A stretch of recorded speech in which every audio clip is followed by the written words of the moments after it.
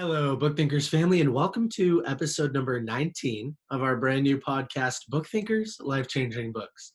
During each episode, I interview some of the world's top authors, and as a listener, you can expect to discover new books, new mentors, and new resources that you can use to achieve more and live better. In this episode, I have the pleasure to interview the author Don Miguel Ruiz Jr. Miguel is a Toltec master of transformation, a direct descendant of the Toltecs of the Eagle Knight lineage, and the son of Don Miguel Ruiz Jr., the mega best-selling author of The Four Agreements. By combining the wisdom of his family's traditions with the knowledge gained from his own personal journey, Miguel now helps others realize their unique path to freedom. Our conversation touches on his book, The Mastery of Self, A Toltec Guide to Personal Freedom. I really enjoyed this book and this conversation. So without further ado, please enjoy Don Miguel Ruiz Jr. Thank you so much for joining us today. Could you introduce yourself to everybody in the Book Thinkers audience? Sure. Well, thank you so much, Nick. My name is Don Miguel Ruiz Jr. I am an author of the book, The Mastery of Self, 5 Levels of Attachment, and a few other books. I am the eldest son of Don Miguel Ruiz, who is the author of The Four Agreements and The Mastery of Love. So I write about my family's tradition, which is a Toltec tradition, which Toltec in English means artist. So we share our tradition and grateful for the opportunity to see if we can help people heal from the wounds of conditional love left in their lives and to enjoy their life, in an essence. I love it. Well, I'm very excited for our conversation today because I just finished up The Mastery of Self, and I thought it was a brilliant book. And so you just mentioned the Toltec traditions and the Toltec people. Who are the Toltec people? Can you talk a little bit about that? Well, sure. Well, as a civilization, the Toltec civilization existed over 500 years ago in Mesoamerica, in the central part of Mexico. You can say that according to oral tradition, they are the ones who created Teotihuacan, but they created many other civilizations across Mesoamerica in the Valle of Mexico. They ceased to exist over 500 years ago, either with the expansion of the Aztec Empire or the expansion of the Spanish Empire. At that moment, it became an oral tradition. And since then, many groups of people across Mexico and the Southwest United States continue the tradition in their own unique way. There are people who teach it as it was over 500 years ago. And then there's people like my family that teaches it and adapts it in its own unique way. If I can quote my grandmother Sarita, my grandmother said, if you practice the Toltec tradition the way I did it or your father does it, you're killing the tradition. You apply in the tradition, you keep it alive by putting it practice in life, and life becomes the teacher, and you learn from the consequences of your own actions. But that happens when you apply the lessons in life. So for us, the word Toltec means artist. If I translate the phrase, the Toltec art of transformation, into 100% English, it means the artist path of transformation. I'm an artist. And the canvas for my work of art is my life.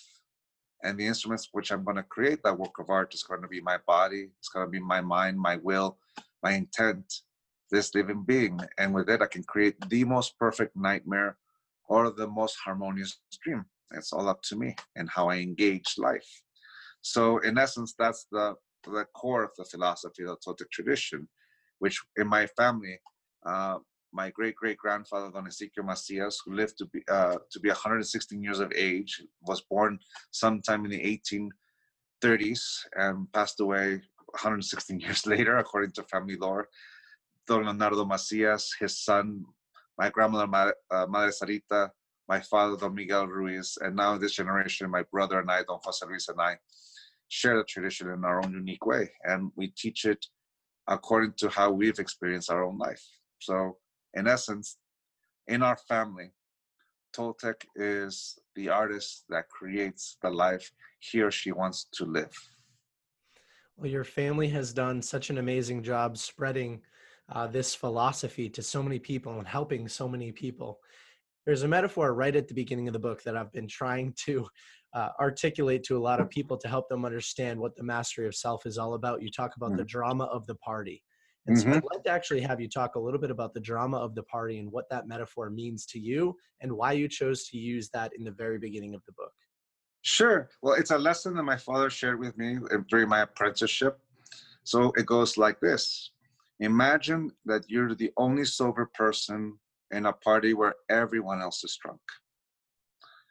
You're a sober person because you are the result of all the work you've done. It's an inner journey to help you let go of this thing that hurts you, this intoxicates you. And you reach a point where you're no longer in detox. You feel happy to be in your life, but now you're in a party that everyone you know is attending, from your family to your friends to your colleagues to classmates, every single person you know, including your barista. Now, at this party, everyone's in different stages of their intoxication. Imagine standing in front of two people. One person has been nursing their glass of wine for hours, and once in a while they'll take a sip, but they're barely influenced at all by the alcohol. But then right next to that person that you're talking to is a person who's opening their third or fourth bottle of wine. They've already blacked out, but they're still functioning somehow. And everyone in the party is somewhere between these two. Everyone goes up and down. You can say you're talking to someone, and their character changes with every drink they have. As second, third, fourth, all of a sudden their characters just change, and then they stop and they slowly become a little sober, they sober up just a little bit. There's people in the corner fighting, and then 30 minutes later they're hugging it out, and they're crying, "I love you, bro. I love you too." There's people fighting over there, and then there's people who are happy, and then they sad. There's people who were the life of the party. They were holding court. Then they're by themselves somewhere sulking. And everyone goes up and down this awareness, this level of attachments they have up and down. So it's everyone's changing. But you are the only sober person in a party where everyone is drunk, and they're drunk with the drama of the party. At this moment, you have a choice. You can leave the party, but you kind of want to stay there because it's everyone you know, and you love them, and you want to engage with them. So the temptation will be, are you going to join the drama? Meaning, are you going to have a drink, or are you going to stay in your discipline? What are you going to do? It's your choice. And that part resonates because when you reach a certain level of work that you do, then you have a moment of clarity where you feel happy. Then comes, what next? What am I going to do now?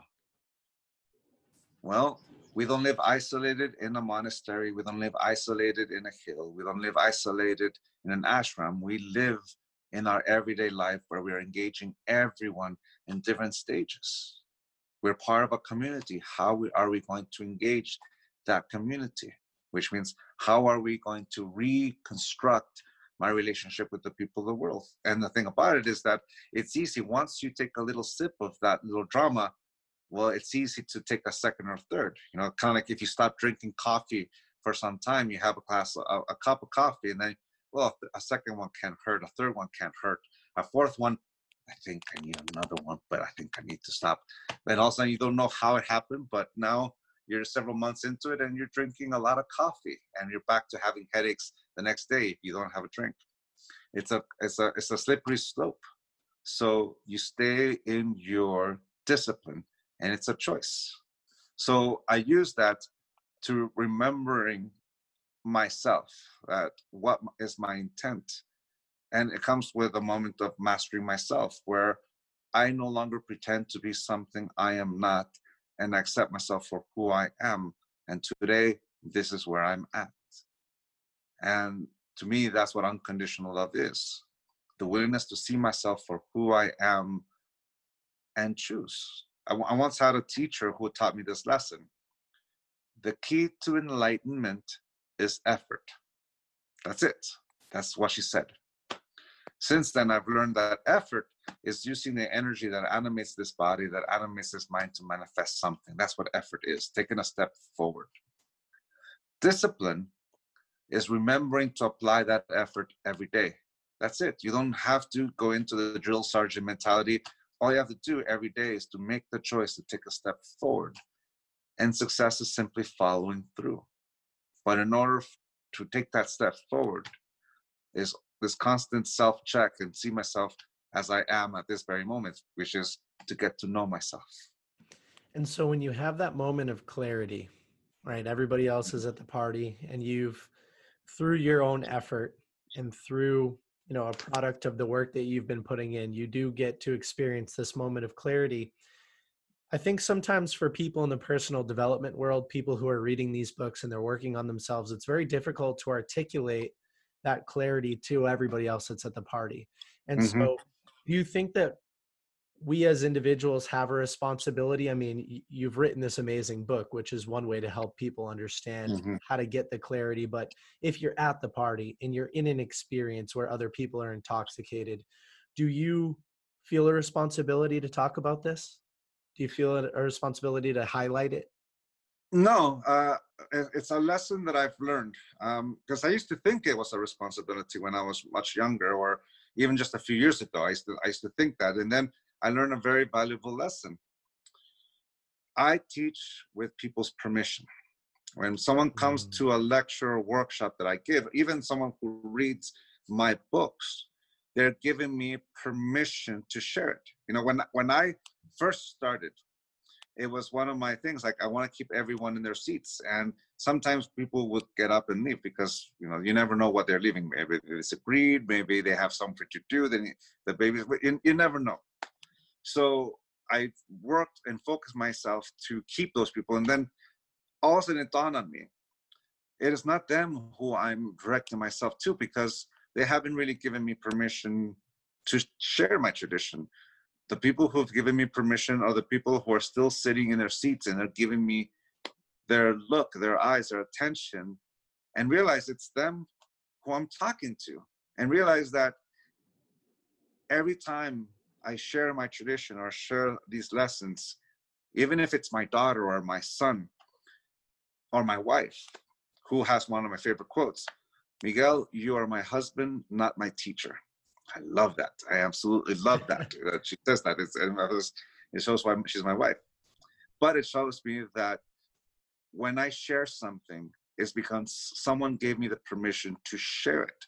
So my responsibility at that point is not to make them or reach that point to give me that permission. Is that my responsibility is that when life gives me that opportunity, when it's saying yes to me, that I'll be ready. And when I'm ready, I will be able to convey this message as succinct, with so much clarity and integrity, that that's what I share. I can't share what I don't know. So I don't talk about what I don't know. I only talk about what I do know. And that's my own life. And that's what I talk about. That's what I share. When people ask me questions, I see it as an opportunity to further along my awareness and sometimes come up with a solution that resonates within my life and the person who asked me. But if that same person who asked me, all of a sudden I see him in a restaurant and I sit down uninvited and I start talking and during my lecture, well, it's not going to go in because they haven't given me the permission. They're engaged in what they're doing. And you find that that's what happens throughout life. We teach, we share when someone gives us the permission, the opportunity to share. So at that point, it is my reputation or the integrity of what I say that will open the door of that is that opportunity. And with time, I found every time I engage, I learn something new, because the person who is truly learning from me is myself. I'm learning from myself every time I hear myself talk or answer a question or even ask a question. I get to see a different side of me that I didn't know before. So from that point of view, I'm able to expand my awareness. And that's this interplay, this engagement we have with the audience. So for me, that's the responsibility, the integrity and clarity of what I say. I love that perspective that you only teach when you have permission. I've struggled with that for the last few years because I had a very, very dramatic shift in my personal life where I went Mm-hmm. from, sort of operating without those four agreements that your father taught you and everybody else in the world. And I started to adopt all of this amazing philosophy into my life. Mm-hmm. And I started to implement so many amazing things from books that every area of my life had sort of an inflection point and started to trend upward. And so I Mm-hmm. tried to push that on all my friends and family who were intoxicated at the party. And I definitely still find myself doing that today. But the way that you just talked about it helps to reframe the way that what is too much, and I think it's the level of permission. It's as simple as that. So thank Mm-hmm. you for that answer. You're Let's, welcome. It's you could say it's a mutual respect for one another. yeah, I like that. A mutual respect for one another. And it was funny because when you were answering that question of mine, I started to think about, well, I wonder why I have that desire to push this amazing stuff on everybody else when I don't have their permission. And I think that actually happened to me throughout my whole childhood. And I think it Mm-hmm. happens within our education system, definitely. And so that's a Yeah. form of domestication, which is a Yep. good sort of transition into one of the most eye-opening things that I experienced through the Toltec philosophy is this term domestication. Mm-hmm. And so I'd love to have you explain what that means to everybody. And well, we'll start there because it's big. Sure. Well, it's like you said. It's like we're used to it. We were taught, we were educated with domestication. If you give me the great works, give me straight A's, I'll treat you in a different, in a special way. In contrast to someone who gets F's and D's and C's, you get treated in a totally different way. Domestication is a system of reward and punishment by which we model the behavior of an individual. If they live up to the expectation, they're worthy of a reward. And if they don't live up to the expectation, they're worthy of the punishment. Since we are emotional beings who experience the full spectrum of our emotions, that reward feels like acceptance, which feels like love. And the punishment feels like rejection and the lack thereof of love, is the way we've learned conditional love. We were domesticated that I love you if you live up to my projection or idea of who I think you should be. We were domesticated by family, by friends, by community in different ways, in different facets. So you can say, let's just use myself as an example. Hello, my name is Don Miguel Ruiz Jr. I don't take things personal. I don't make assumptions. I always do my best. I forgot the fourth agreement. Oh no, how can I be Don Miguel Ruiz's son if I don't know the four agreements? And there's the downward spiral of a diatribe of judgment, punishing myself for not living up to that image of perfection that is Don Miguel Ruiz Jr., who doesn't take things personal, doesn't make assumptions, is impeccable with his own word, and always does his best. If I live up to the expectation, I am worthy of that acceptance. I'm worthy of that love. But I forgot the fifth agreement. Oh no, be skeptical, but learn to listen. And there's the diatribe again, punishing myself for not living up to that image. It's like the equivalent of saying, in order to be worthy of love, I have to be perfect, to be 27 years old, weigh 170 pounds, and have hair like my brother Jose. And if you ever see my brother's hair, he has hair all the way down to his waistline. It's beautiful, full set of hair.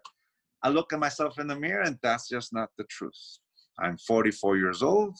I weigh 190 pounds, and this is the truth of my hair.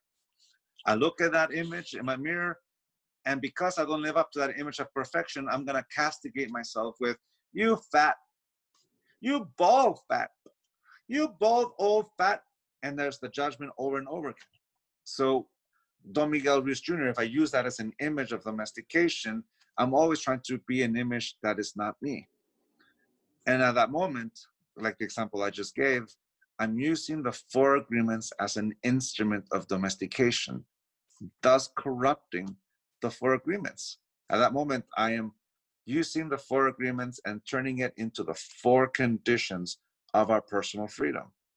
The telltale sign that we're doing this is judging ourselves for taking things personal, judging ourselves for making assumptions, judging ourselves for the rest of it, because we're only accepting ourselves if we live up to this image that we've deemed worthy of who we're supposed to be. And in my case, Don Miguel Ruiz Jr. That's what domestication is, a system of reward and punishment by which we model the behavior of an individual. And we do it because we're so used to it. If we get it wrong, we're going to judge ourselves. If I don't have this, if I'm not that image of beauty, of success, of man or woman, whatever, I'm going to use that against me. And if that's what I have within me, and I'm doing that to myself, I can't give what I do not have, which means I'm doing it to my wife. My wife was raised in Salt Lake City, Utah. Honey, you are Mrs. Don Miguel Ruiz Jr. now. Here's the 4 agreements. Read it. Honey, how embarrassing. You didn't read the book. You're taking things personal. Oh, honey, you're making assumptions. I only hang out with people who are impeccable with their own word. At that moment, I'm punishing her with my judgments. Whenever I judge someone, I'm punishing them for agreements they never made, but I'm forcing them to make the agreement through the judgment. And that's what domestication is. I'm domesticating myself as I'm domesticating her. And in this scenario, I say I'm practicing the 4 agreements, but I'm not. I'm practicing the 4 conditions. And it's the corruption of that spirituality. And I can corrupt Deepak Chopra, Marianne Williamson, Jesus, Buddha, Siddhartha, Mohammed, psychology, psychiatry, Alcoholics Anonymous. If I'm so attached to my domestication, I will corrupt all these beautiful traditions that allow me to let go of conditional love. But I'm so attached to it that I will corrupt them all.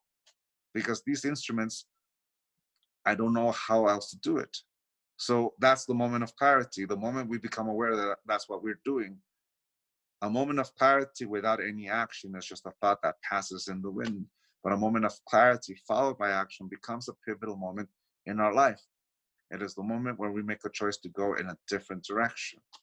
And it all comes when the moment we become aware that we're practicing the 4 conditions and we thought we were practicing the 4 agreements.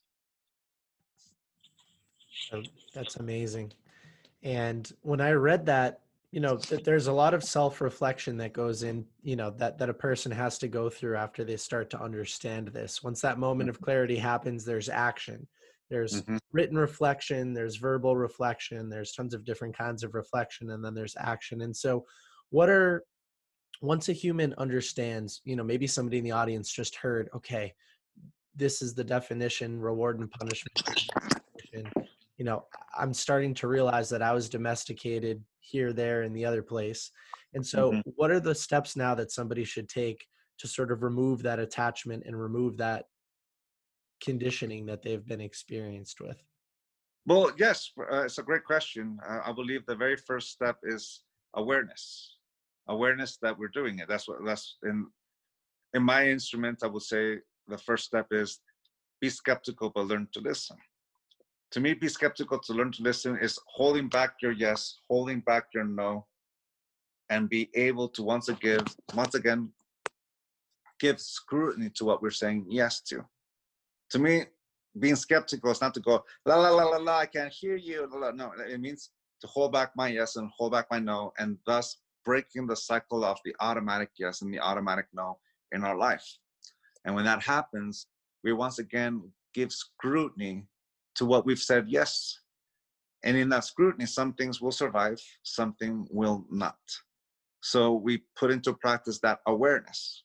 I'm aware that it's there. It's the moment where I see myself.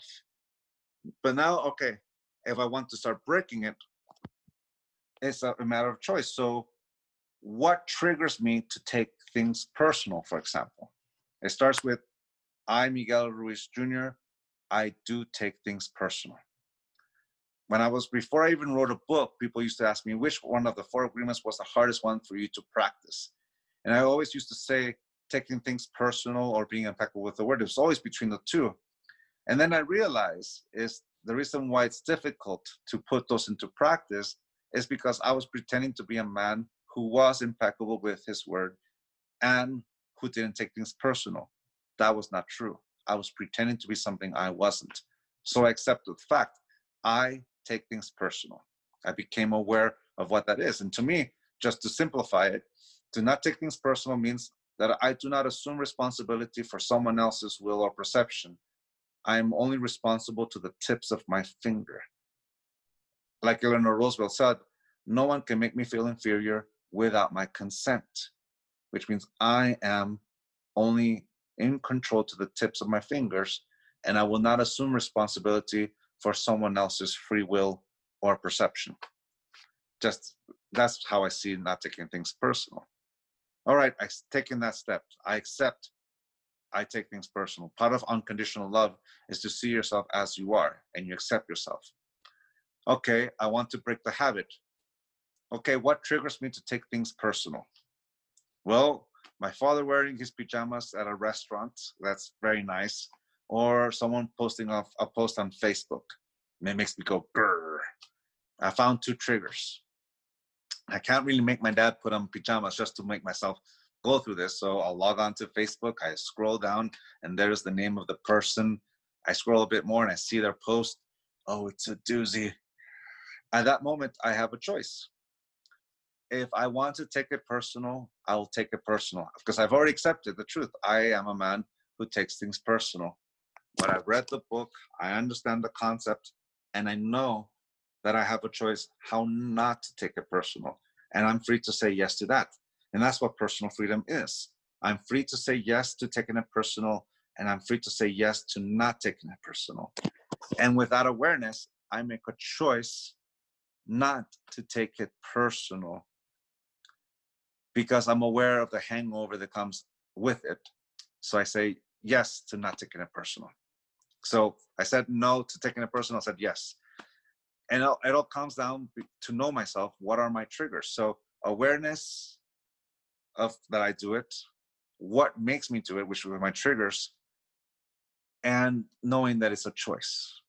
At that point, just like my grandmother said, putting it into practice is what allows us to make that agreement come alive. It's like a cookbook. If you buy a cookbook and only read the recipes but never apply the recipe, you'll never know what that meal will taste like. The only way to know is you follow each and every step. If you succeed the first time, great. If you don't succeed the first time, great. At least now you tried. And every time you try this to put into this recipe into practice, you'll get better and better to the point where you start even adding ingredients, subtracting ingredients, changing the temperature, making the recipe fit your preference. And at that moment, you become a master of that recipe. But that only comes by applying it. So it's applying these agreements, and it starts with accepting. In my case, I do take things personal, but I have a choice how not to take it personal. And little by little, with that practice, I get better and better until I become a master. That recipe book metaphor is pretty special. I think that can apply to every single book that sits behind me in this video right now. It really can. You know, these aren't trophies that you put on a shelf and you just stare at. You need to open them up. You need to read them. You need to dig in. You need to try and implement them over and over and over until you get it right. And then you need to notice what works and doesn't. Yeah. Wow, and great. And that's exactly what turns knowledge into wisdom. Application. Absolutely. Well, every once in a while, there's an interview that I do where time sort of disappears on me. And I only get to ask a couple of the questions that I had, but I was so enthralled with your answers today. There's one more thing that I'd like to touch on with you before I let you go, just because it was another one of those aha moments for me this time going through the mastery of self. And so you talked about how emotional reactions are really an opportunity for discovery. And you had talked about triggers a couple times earlier in the book, but when you said that, it hit me. It's like every single time I feel any sort of emotional reaction, that's an opportunity to become a better person. And so I'd love to hear you talk about that, so everybody can benefit just like I did. Sure. Well, for me, my emotional body is real. My emotions are real.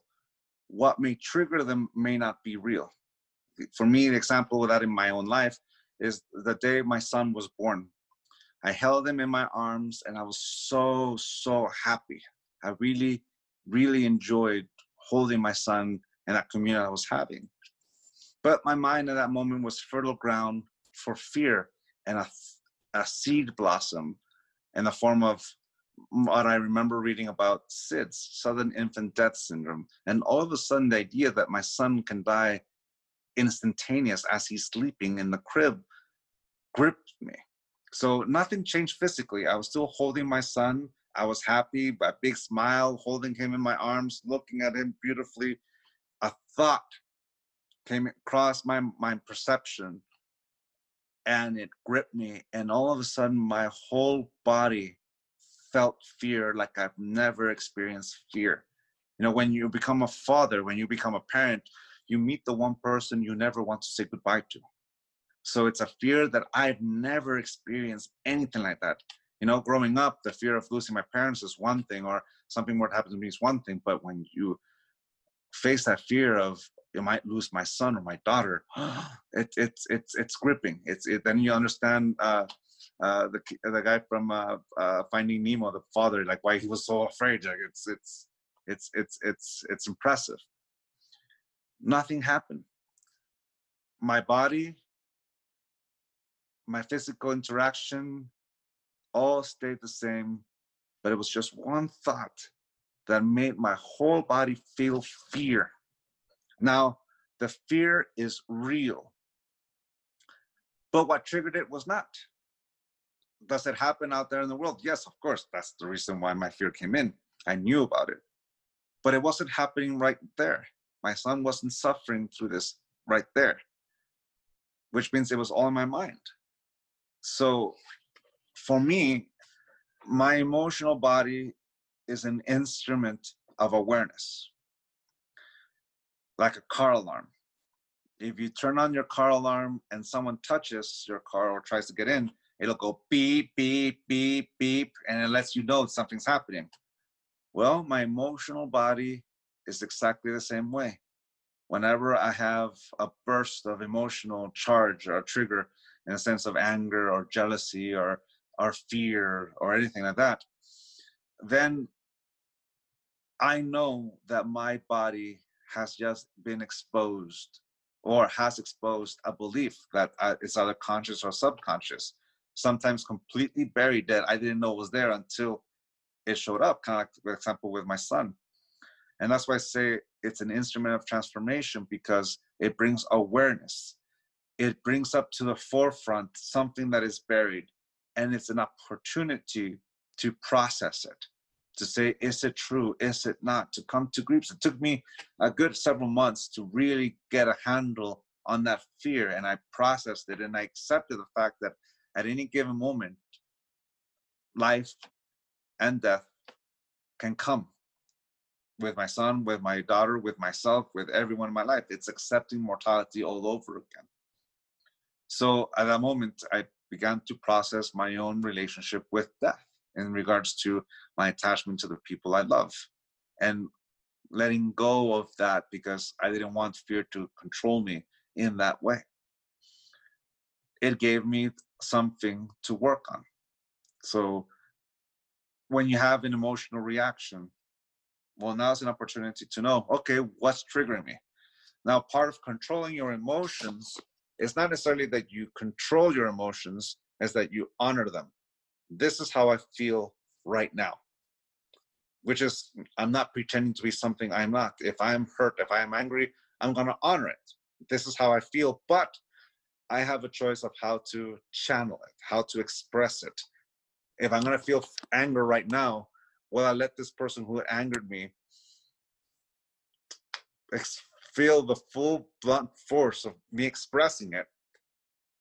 Or do I want to do it in a different way? It's a choice. And it's a discipline of being able to know that I'm always have a choice. And at that moment, my emotion doesn't control my reaction.